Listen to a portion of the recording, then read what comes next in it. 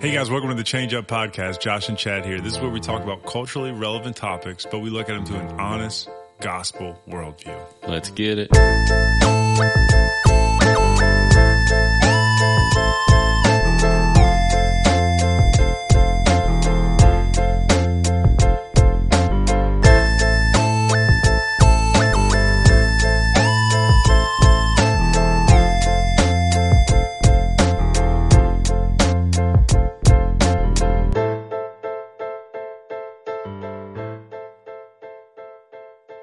What's up, Chad? What's up, Josh? Welcome to the show.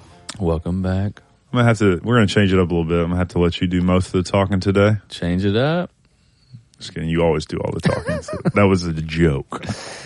I don't think that's No, fair. my voice it's coming back. It's on the mend, but You're like a good garnish and a good spice, though. You make it better. You know, you add a little taste to it. I'm more than a spice. I'm more like a sauce. All right. I'll give you a sauce. I like sauce. Come in large quantities. That's right. I'm like the chicken. You're like the hot sauce. Yeah, because with the garnish, it's on there. Like You can't get it out. But with the sauce, it's on the side. It's there when you need it. Do a little dip. You could do a pour if you want. Hey, you can. You can handle it. Mm-hmm. Well, you might just want to dip. Now you can get it tossed in it.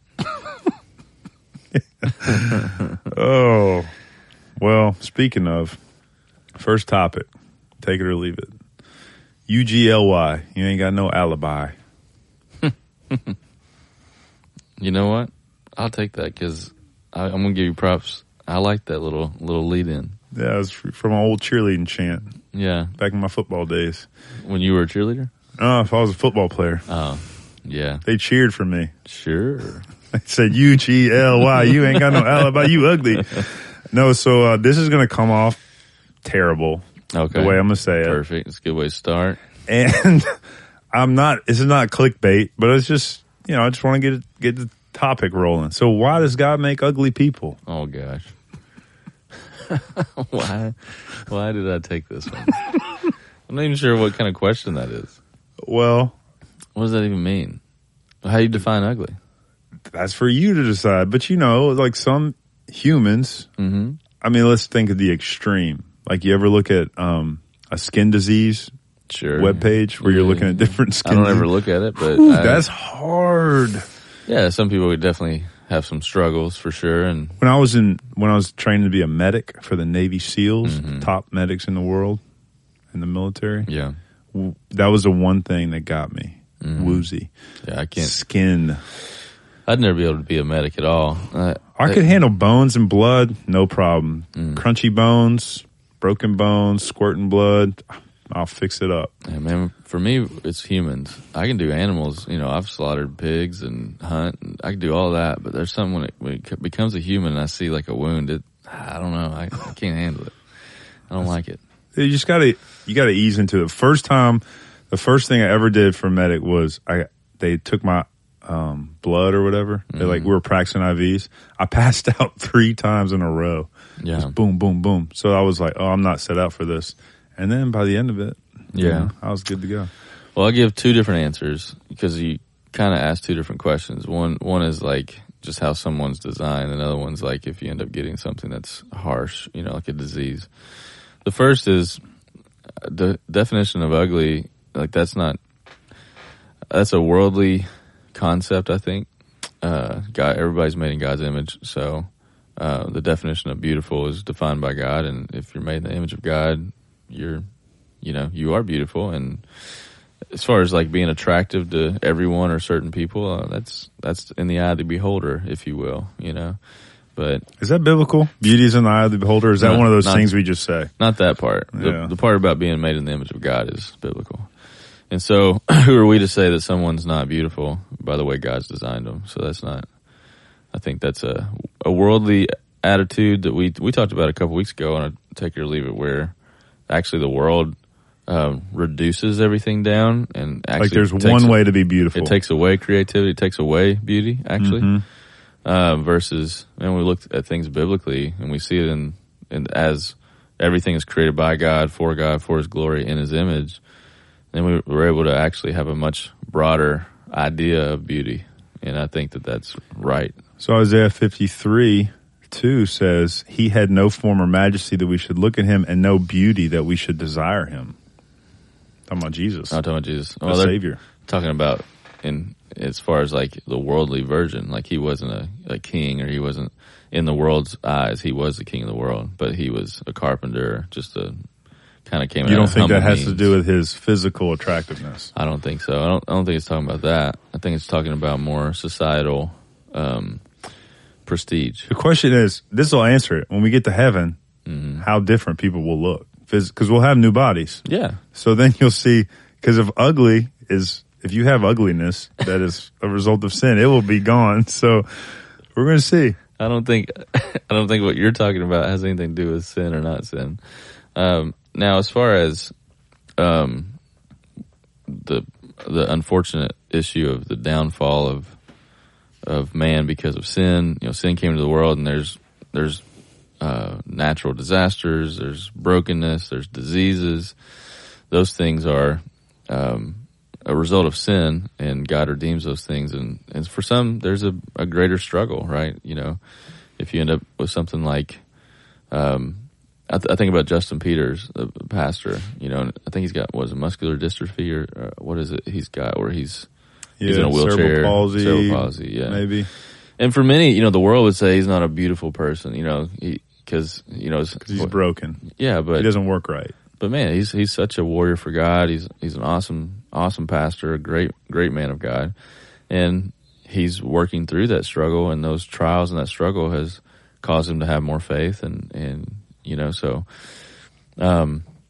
I think the Bible's clear that trials cause, especially for the believers, it causes us to lean into God and to be refined in the Lord, and this is a temporary home, So for Justin Peters, I'm sure he sees that as, all right, this is what I'm given in this life, but this is temporary. This is not forever. This is what my lot in life, but it's used for God's glory. It's beautiful in that way, right? Yeah.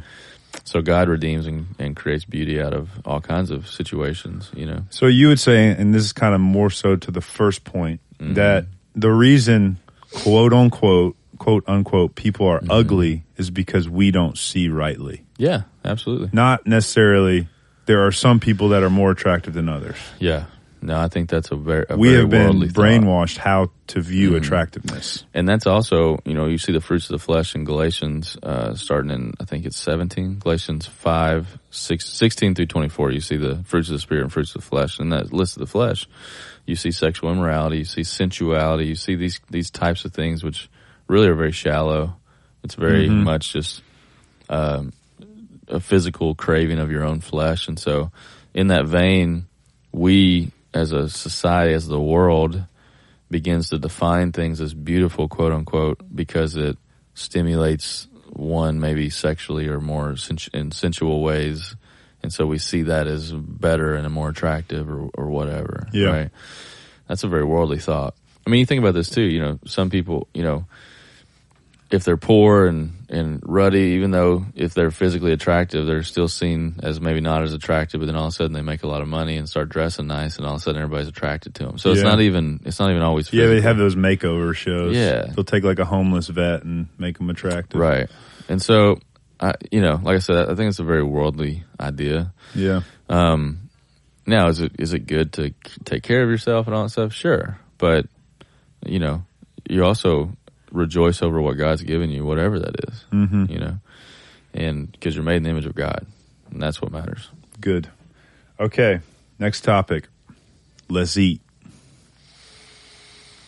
I don't know. I'm scarred from the first one. Well, if you don't take this one, you're not going to want the next one. That's for sure. I don't know if that's a lie to goad me into the next one. You need to study game theory, bro, because I'm well versed in it. Yeah. I get you right where I want you every time. I could just not take either one of them. No, you only got one. Oh. I guess they say the devil you know is better than the one you don't, so I'll take this one. Okay, this is about feasting. Yeah. We have a lot of feasts coming up. We got Thanksgiving. Yeah, Thanksgiving. We got Christmas. We got all the leftover meals in between. We got the Halloween candy still hanging around. If you haven't thrown it out yet, like we have. Yeah, we have. Yeah, everyone started getting sick, and Britt's like, all right, candy's gone. Yeah, vitamin C, vitamin D, you're up. Yeah, we do. After the night, the kids get to rifle through all their stuff and pick out their 30 favorite pieces of candy. 30 pieces. And they put it in a Ziploc bag, and they get to have that like one a day or whatever. Who came up with the number? We just did it as like the month has like 30 or 31 days. We're like, all right, you can have like one for the next, you can pick from it over the next month, but like one a day, not a handful of candy. And then we donate the rest of it either to like student ministry or like get rid of it. Yeah, something yeah. like We that. definitely brought all ours out to a big college fall fest. Yeah, just get rid of it.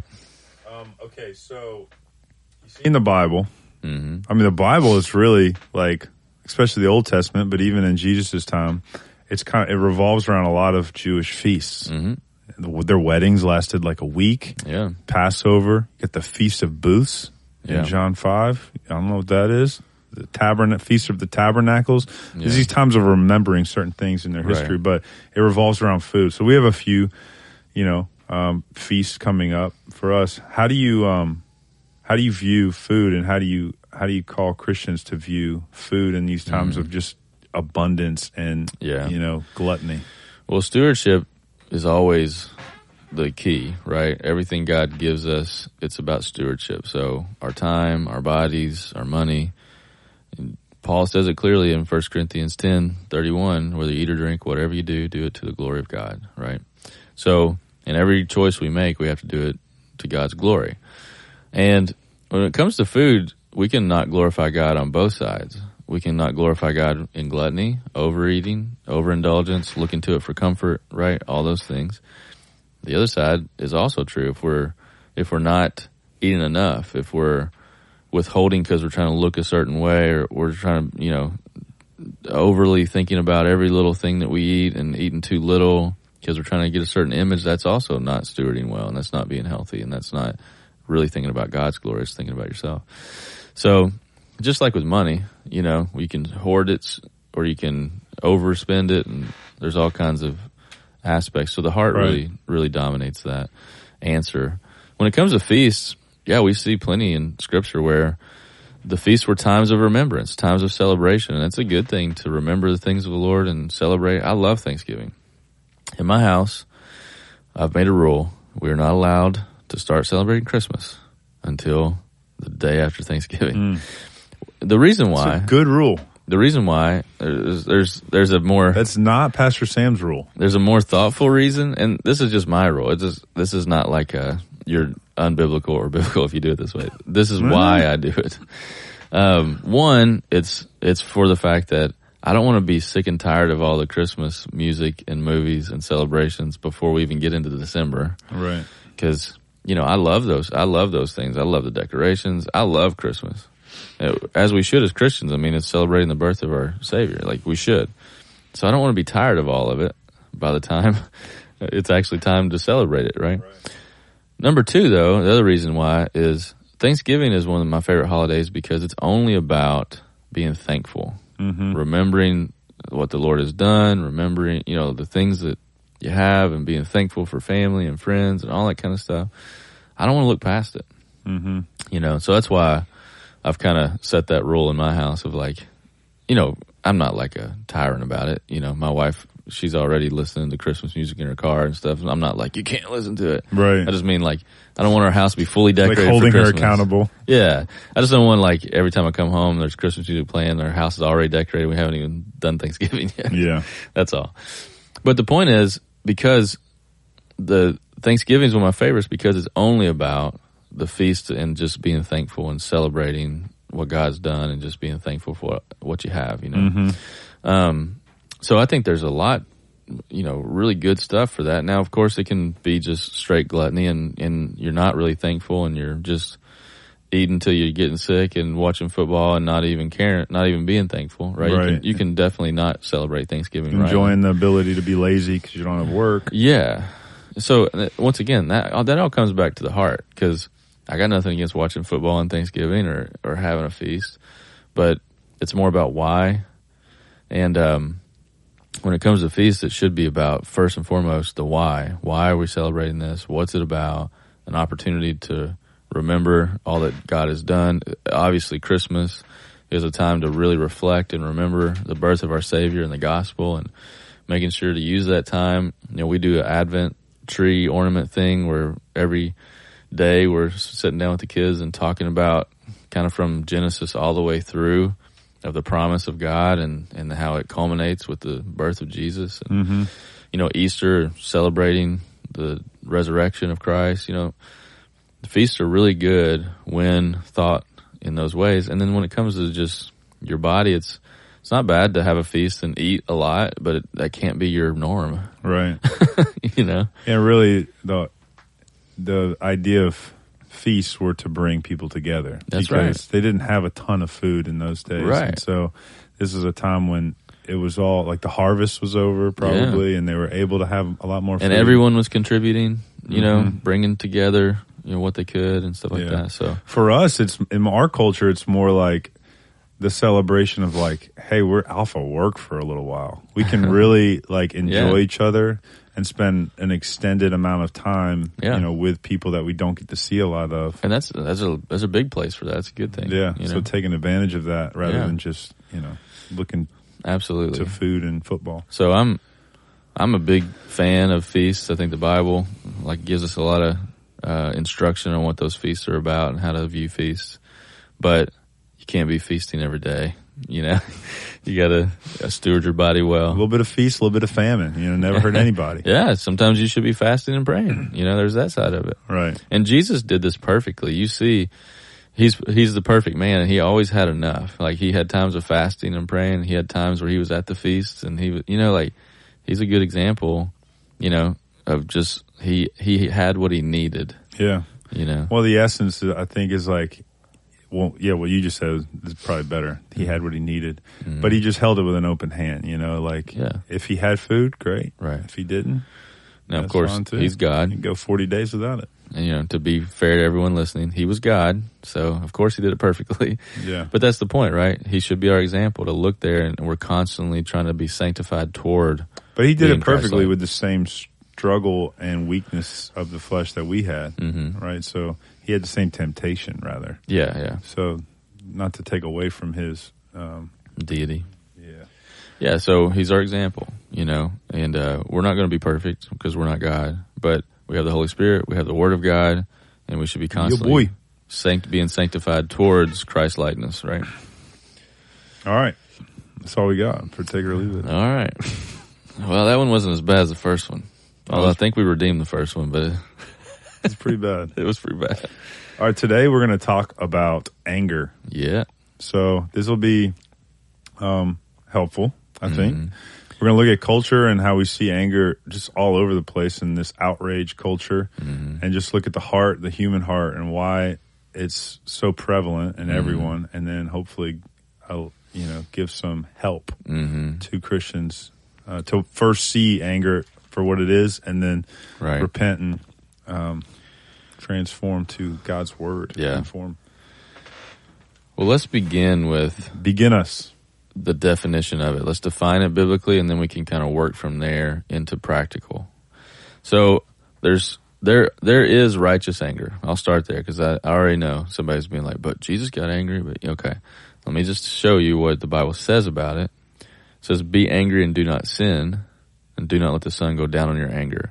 What Paul is talking about here in Ephesians 4, and if we look at Christ when he flips the tables or when he would rebuke the Pharisees, it was righteous anger, meaning the anger is the indignation toward sin. Like, it is not right. It's the justice of that sin deserves wrath. Like, that's when you see something happening in our world, you see someone being abused, you see, something that's obviously against God and his character, it will stir up in you a conviction or an anger, if you will.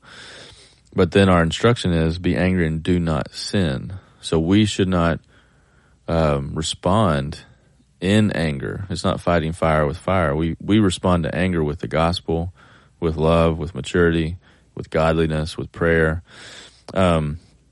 We see that, a couple quick examples. Many of you go to our church. Our church is really planted out of God putting on mine and Sam's hearts this this burning passion for hedonistic areas, and there was some righteous anger of like, man, they're just running rampant and not, there's no good theology, there's no biblical teaching here. And so that drove us. We didn't come and blow the place up, right? Right. We said, man, what it needs is a gospel, and it caused a broken heart, and it caused us to have conviction and drive to come and be faithful to the Lord and try our best to plant the church that we felt he was calling us to plant. Yeah. And then Nehemiah Project. That's another thing, like looking around, seeing addiction issues and suicide and abuses and all these things, and no one speaking truth into it in a counseling way and counseling biblically. And so that spurred Mike and I, Mike Lindstedt, a co-founder, to want to do something about it, right? So we're battling in this spiritual war. That's Ephesians 6 talks about that we're battling against spiritual forces. And so we do see this as a wartime battle, as a fight, but not in a sinful, angry type of way, but in a way of just combating with the means that God has given us to combat with, the full armor of God, the spirit of truth, preaching the word, teaching the word, sharing the gospel, counseling the word. And so the feeling of anger isn't always sinful, right? Especially if it's towards something that we should be angry about biblically. Yeah, I think the person that jumps to that example of Jesus being angry is maybe misunderstanding their own sin and the fact that Jesus was sinless. And for us to jump to that example I can be angry because Christ was angry, but he had no sin and you have a lot of sin. Right. So you got to be way more careful. The saying is true, but we got to be way more careful. Right. So now let's switch to the point of that text was not to show us that we could be angry. Exactly. It says be angry but do not sin. And that's the juxtaposition there. Like, okay, I feel angry towards these injustices. What am I supposed to do about it? And the Bible should be our instruction of what to do, not react out of our own flesh. Right. Your anger should rarely be directed at a person. It should be directed at the sin and suffering that is in the world, because of Satan. And we see that even in our own lives. If you're, married, husband, wife, or you have kids, or even your friends, they may do something sinful and it causes you to be upset. But then your mindset has to be, my fight isn't against them. My fight is against the spiritual forces, against the sin, and I should come alongside and fight with that person. Right. In terms of like fighting against the sin and rebuking it in love and helping work through it, not being against, our spouse or our friend or our children. So now let's switch to unbiblical anger, which is more what we deal with on the day-to-day, right? Because many of us, not many of us, we are all sinful, and so this is what we're going to be battling more than righteous anger. Yeah.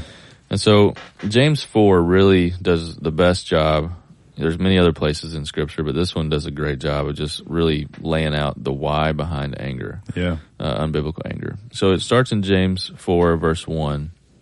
It says, "What causes quarrels and what causes fights among you? Is it not this, that your passions are at war within you? You desire and do not have, so you murder. You covet and cannot obtain, so you fight and quarrel. You do not have because you do not ask. You ask and do not receive because you ask wrongly to spend it on your own passions. You adulterous people, do you not know that friendship with the world is enmity with God? Therefore, whoever wishes to be a friend of the world makes himself an enemy of God. Or do you suppose that it is no purpose that the Scripture says he yearns jealously over the Spirit that he has made to dwell in us? But he gives more grace. Therefore, it says, God opposes the proud but gives grace to the humble. Submit yourselves, therefore, to God. Resist the devil, and he will flee from you. Draw near to God, and he will draw near to you." So just to break this down, first, where we see that fights and quarrels come from is our sinful passions that are at war within us. And the context here, if you look at it, everything I read, it gets to that aspect of loving the world which makes us opposed to or in enmity with, direct opposition with God himself. Right. So then when he goes down here, it's saying you desire and do not have, so you murder, you covet, cannot obtain, so you fight and quarrel. And then it says you do not have because you do not ask. In context there, we can understand what he's saying is, we never stop to ask, what does God say about this? Is this right? Should I even want this? Mm-hmm. We're not even asking those questions. We're just angry because we're not getting the thing that we want in our flesh. Right. That's what he's talking about. And then he says, then even when you do ask, you don't receive because you ask wrongly, because you're just doing it to spend it on your own passion. You're just wanting God to serve you. You're not even seeking to worship and glorify God in that asking. Yeah. And that's where he goes into calling us adulterous people, and then that we have a friendship with the world. And then he explains it even more in detail, where he says, if we have friendship with the world, we have enmity with God. Therefore, whoever wishes to be a friend of the world makes himself an enemy of God, that direct opposition. We need to understand that in sinful anger, we are literally closing ourselves off from God and making ourselves enemies, like going in direct opposition to his will, his glory, everything. Mm-hmm. That should cause some fear within us, right? Like this, that's not something just to be like, I got a little bit angry. Like there's a bigger thing happening there. Mm-hmm. And then he goes on to say that in verse 5, or do you suppose it is no purpose that the scripture says he yearns jealously over the spirit that he has to dwell in us, but he gives more grace? Reading the commentaries there, because I did a sermon on this not too long ago, John MacArthur in his commentary pointed out that this has less to do with exactly what it's saying there, he yearns jealously over the Spirit, although that has purpose there, that if we're Christians, we have the Holy Spirit within us, meaning that we're grieving God. But the bigger point he's making is, you've even forgotten to even look at the scriptures. He's saying it a little bit sarcastically, like, do you not suppose that it says this? Or wait, you're not even looking at what it says. Right. Is what really the context here. Like, to go back to that first point of, you're not even asking God, you're not even seeking the Lord, you don't even care what God's word says about this. Mm-hmm. You're just fighting one another for what you want. Showing and exposing the underbelly of anger is you're not even trying to be conformed to Scripture. Mm-hmm. And so then we can conclude this little quick Bible study with, here's the issue. It's pride. Like, that's the issue of anger. It's pride, self-worship, wanting what you want, wanting things on your terms, how you want them. And if someone breaks what you want, you get mad at them, or what you expect you should have in that coveting, right? And it says God opposes the proud, but gives grace to the humble. And then he says, submit yourselves therefore to God, meaning to God through submitting yourself to the word and everything else that comes with that. And he says, resist the devil and he will flee from you. Remembering that friendship with the world means that we're really following Satan. Because if Ephesians 2, who's the prince and the power of the air? Who's the one who's running the things of this world? Right. Satan. So we have to understand that this is going back to that spiritual warfare. You are fighting against your own flesh, and you're fighting against the temptation of Satan. Yeah. So if we draw near to God, we'll resist the devil. And look at this promise. He will flee from you. And then he says, draw near to God, and he will draw near to you. And that's the promise. As we repent, as we stop thinking we know best, as we actually ask rightly, and we go to the Lord and seek his glory, that's where we draw near to God, and Satan will flee from us. We won't serve our flesh, and we will be humble, not proud. And God, the promise is, God will draw near to you. Mm-hmm. And I don't know about you, but we can talk about this more practically. But man, when I'm in my flesh, one of my default emotions is anger. Mm-hmm. You know, I relate to James 4 so much. You know, that's me. You know, when I'm in my flesh, when I'm in default mode, when I'm not really thinking biblically or really have my mind set on the Lord, and I'm just wanting to serve myself, wanting to have whatever I want to have in that moment, my default emotion is anger, because it's interrupting what I'm wanting at that moment. Yeah. And man, I want to be one who repents quickly and draws near to God. I don't want God to be opposed to me. I want his grace. I want his mercy, right? Yeah. Which the only way to that is through humility. Mm-hmm. Absolutely, you know? Yep, I can relate. I mean, the biggest way this shows up in my life is just with my children. Yeah. I don't get angry towards people as much. I'm more in my sin, I'm more of just overcritical Yeah. and judgmental. Mm-hmm. It's under the surface. I don't really get angry. But with my children, for whatever reason, I hold them to a higher standard and expect them to Right. obey and behave perfectly all the time. And when Yeah. they don't, it causes anger. Right. And so I've been using this great little book called A Little Book for a Big Problem by Ed Welch. And it's 50 very short daily readings. Yeah. And it's very scriptural. Ed Welch is a biblical counselor and super helpful. And the way he made it, or the reason he made it 50 different short devotionals was because it's something you really need to think about for a long time. Yeah. It's a behavior that is so embedded in us that we can't just it's not like smoking where you just quit one day. Right. Well, I guess some people would say you got to quit smoking over a long period of time, but Yeah. it's not just a habit you put down, right? This is something that's very embedded into our nature. And you talked about the reason behind it is pride. Wherever it comes up, it's because you are deciding that your ways are, more Right. supreme and they're right. And it doesn't matter. There's no second opinion. And if people aren't following them, you're going Right. to resort to You're literally being becoming anger. judge, jury, executioner. Like you become God in that moment. Yeah. When you see anger, sinful anger cropping up in you, what you can know, because we talk about it all the time, what you believe is what you do. Your actions reveal what you're worshiping. In that moment, you are God in your own mind. Yeah. That is what's happening. Which makes sense that it would play out in your home because as the father, you probably feel like God a lot of the times, right? Oh, yeah. But it's revealing one of your pride. But really, I mean, pride is probably the root, but Right. it shows the deficiency of your relationship with God. Yeah. How little you're talking to him. And that's been the greatest help for me. Yeah. Because I've tried to get rid of anger for years. Right. And so what's been being helpful is this idea of why aren't you checking in with God before you're angry? Just assume your anger is coming from sin and pride. Right. And that you need to check in with God and Yeah. ask why. Yeah, Why examine your heart. am I desiring a wrong thing for my kid to behave? Well, Am I being inconvenienced? My wife, she's a good helper. That's what her role is. yeah.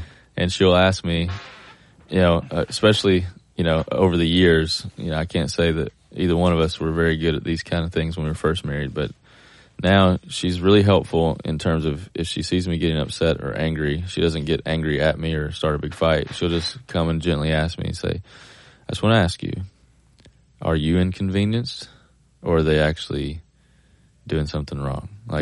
Are they, she'll start asking me those questions, which we talk about all the time. Honesty is key to humility, right? So when I step back and examine my emotion of anger and I actually look at it, it's like, yeah, they're just being kids. They're not really doing anything necessarily sinful. They might be being loud or being maybe a little bit disruptive, but they're playing or something like that. And really it's just, I wanted some quiet time and they're interrupting it. And I'm upset. Right. And same with me, they are misbehaving, which is disobedient and dishonoring to the Lord.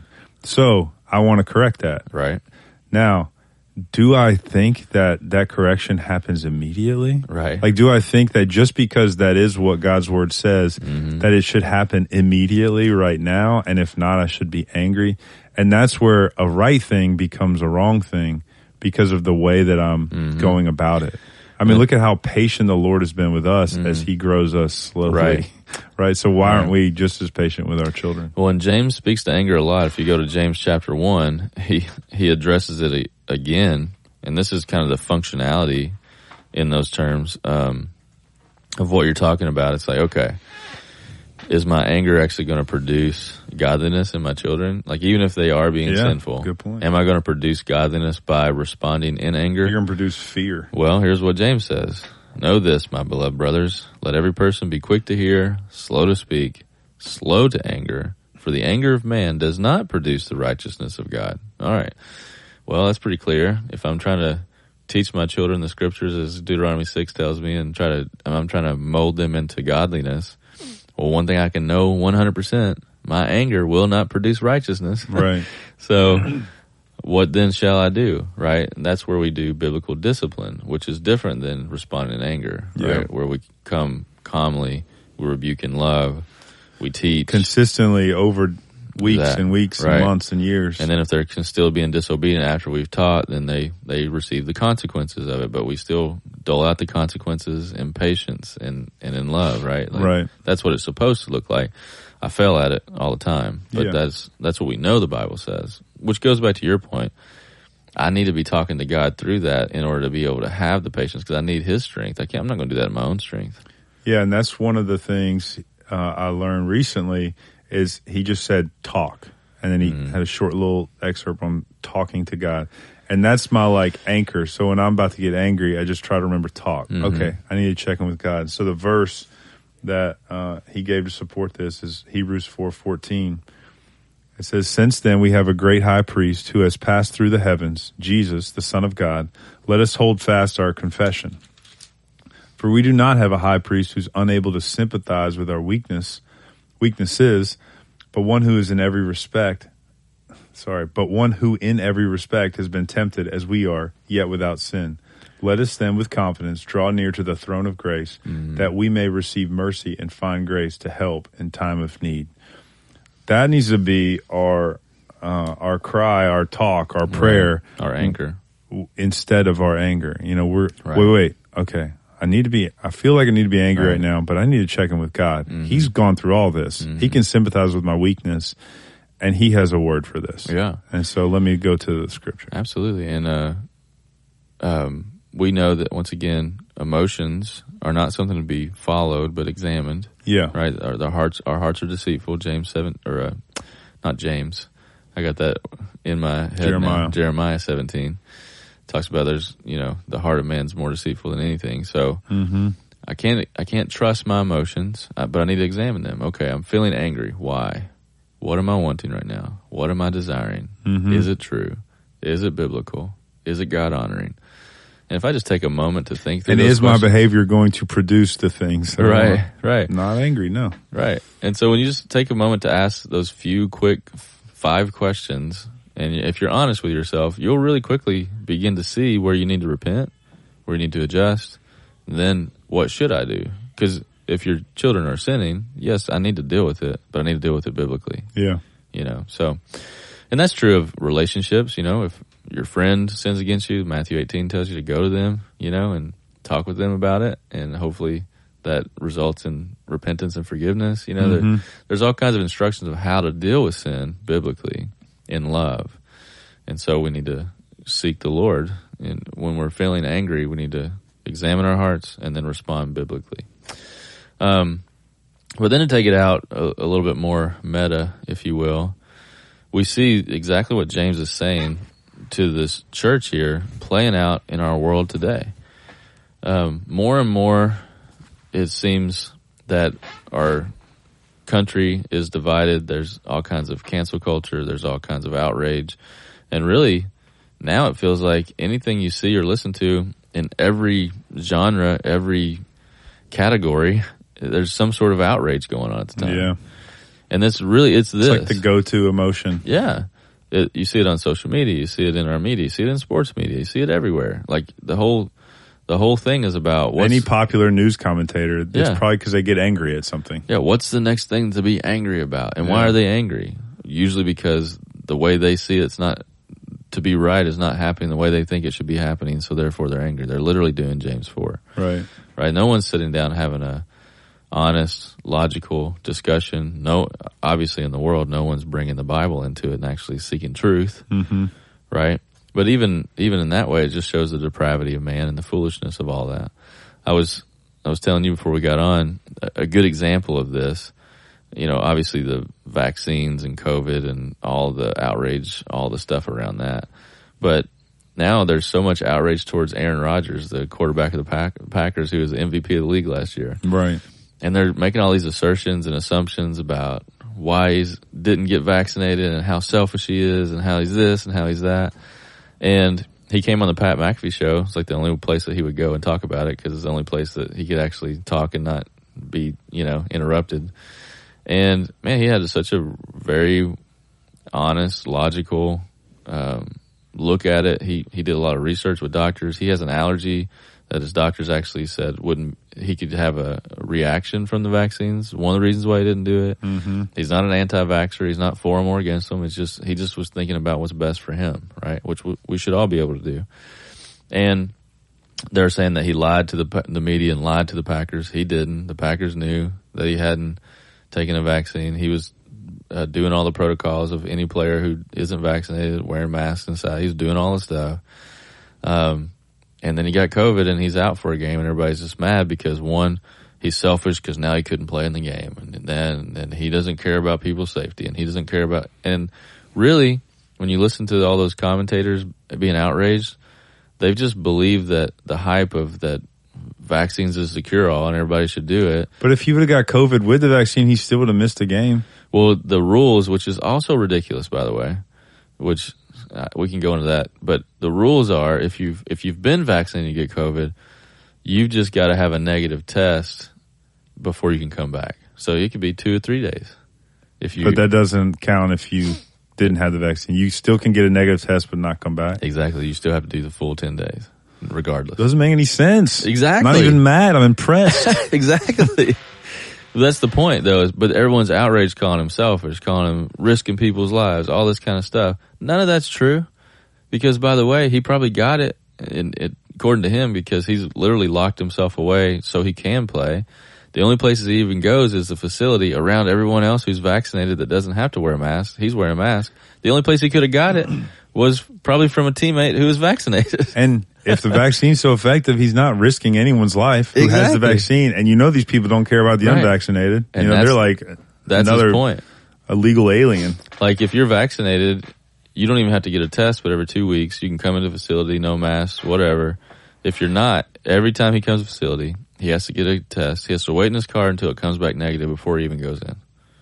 So, like, every time he's been in the facility or anything like that, he's been negative. Yeah. Right? And so someone else in the facility who didn't have to get tested because they were vaccinated spread it. Exactly. It makes zero sense. It's all about money. It's just your life will be easier if you get vaccinated, and the teams and owners just want everybody to do it so their lives will be easier. Yeah. But none of it's actually true. But there you go. You see, you want what you want, so now everybody's angry and outraged and all this kind of stuff. Yeah, no one cares about Aaron Rodgers' health. Like, no one's even saying, is he okay? How's he feeling? That's a good point. And the other side of it, he's on Pat McAfee 2 days later, feeling great. Right. Apparently negative. Yeah. He did, with doctors, just like with Joe Rogan when he got sick, he did those same protocols, took the ivermectin, took a couple other things. And he's like, I felt bad for the first day, and then after that, I feel great. He's like, I could go work out right now. I feel fantastic. Yeah. Like, he's fine. He's healthy. But no one's even asking, is he sick? Is he really hurt? Is he whatever? A good point there, like, unrelated to anger, is if you're not going to get vaccinated, then you should have a good defense for that. That doesn't revolve around, you people are stupid. I know. I don't need it. Like, you just need, like, good reasons to support why it isn't best for you. And you can cite the reasons of your own health, because that is what this is all about, And I'm using this example because, it's sports. It's not the biggest and most important thing in the world. But I'm just using this as an example of the culture we live in. Yeah. Where there is no logic, there is no seeking the truth, there is no caring for the person. It's complete outrage, it's complete anger. They're doing the attitude of the first one there, where you desire and do not have, so you murder. They're not actually killing him, but they're trying to kill his career and kill his reputation because he didn't do what they wanted him to do. They desire, they don't have, so now it's just, let's just pile on. Murder his reputation. Exactly. That's what this... But hey, that halo effect is going to prevail for old AR. But it's just, he's not too worried about it, obviously. And the Packers, he's the MVP of the league, so he's going to play when he gets back, so it'll be fine. If not, he can come to the Saints, man. Hey, we'll take him. We're kind of like how Australia, when it was formed, that just took all the criminals. Yeah, we'll take them. Well, let's make the Saints that. Like, we'll take Cam Newton, put him at wide receiver. The city of New Orleans is kind of crazy about it right now too, although our state isn't. But where he could go is any team in Florida, because they couldn't care less. Yeah, true that. So, he doesn't need to go to the Bucks, but maybe Jaguars. Yeah. Okay, oh no, that's not. I was supposed to say something really stupid. Miami. That's what I was trying to say. No, I said the same thing because they used to be Jacksonville. Yeah. So yeah, Miami. When did they move to Carolina? Well, no, there's Carolina and there's still Jacksonville Jaguars. What's Carolina? Oh, the Panthers. Panthers. Yeah, I was about to say something dumb. I stopped myself because I am an idiot. I was thinking of Miami. I Dolphins. said it. I was So thinking of Miami. there you go. That's the and difference they between you really and me. need help. They really need help in Miami. So Yeah, true. Anyway, we digress. It's a silly example, but that's the point. Is it's so silly, but if you turn on ESPN and then they talk about Aaron Rodgers, everybody's killing his reputation, calling him selfish, calling him reckless, calling him, and that's not true at all. But overall, too, it's just a good way to look at culture through a biblical lens, which is when you see anger and outrage, You're right. like you can question that. Like, what's really going on here? Right. What do they want? Like, Right. what are they quarreling, fighting about? Yeah. You know? Are they actually upset about God's glory and the truth? Or is it one group not getting what they want and fighting against everyone else until they get what they want? Yeah. Right. And you can know that their anger is not going to produce the righteousness of God. So Absolutely. it's pointless. Right. So my big moral of that story is just don't listen to too much stuff out there. Yeah. I literally don't listen to hardly anything. I only got that one because I just happened to be checking on a game and just saw it. Yeah. But most of the outrage I'm usually oblivious to. But I can tell you, every time I do check into one of them, they're all stupid. Well, that's good. Hopefully this episode was helpful, Yep. positive, and encouraging. Deal with your anger biblically. There you go. All right, people. Later. Later.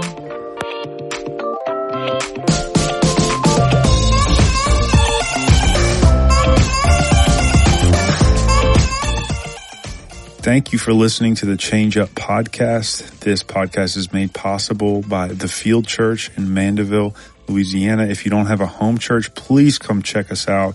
We have service times at 8:45 and 10:45 on Sundays, and you can find more information at thefieldnola.com. If you found this podcast to be helpful, please share it with a friend or family member and rate and review on Apple Podcasts. This helps other people just like you find us.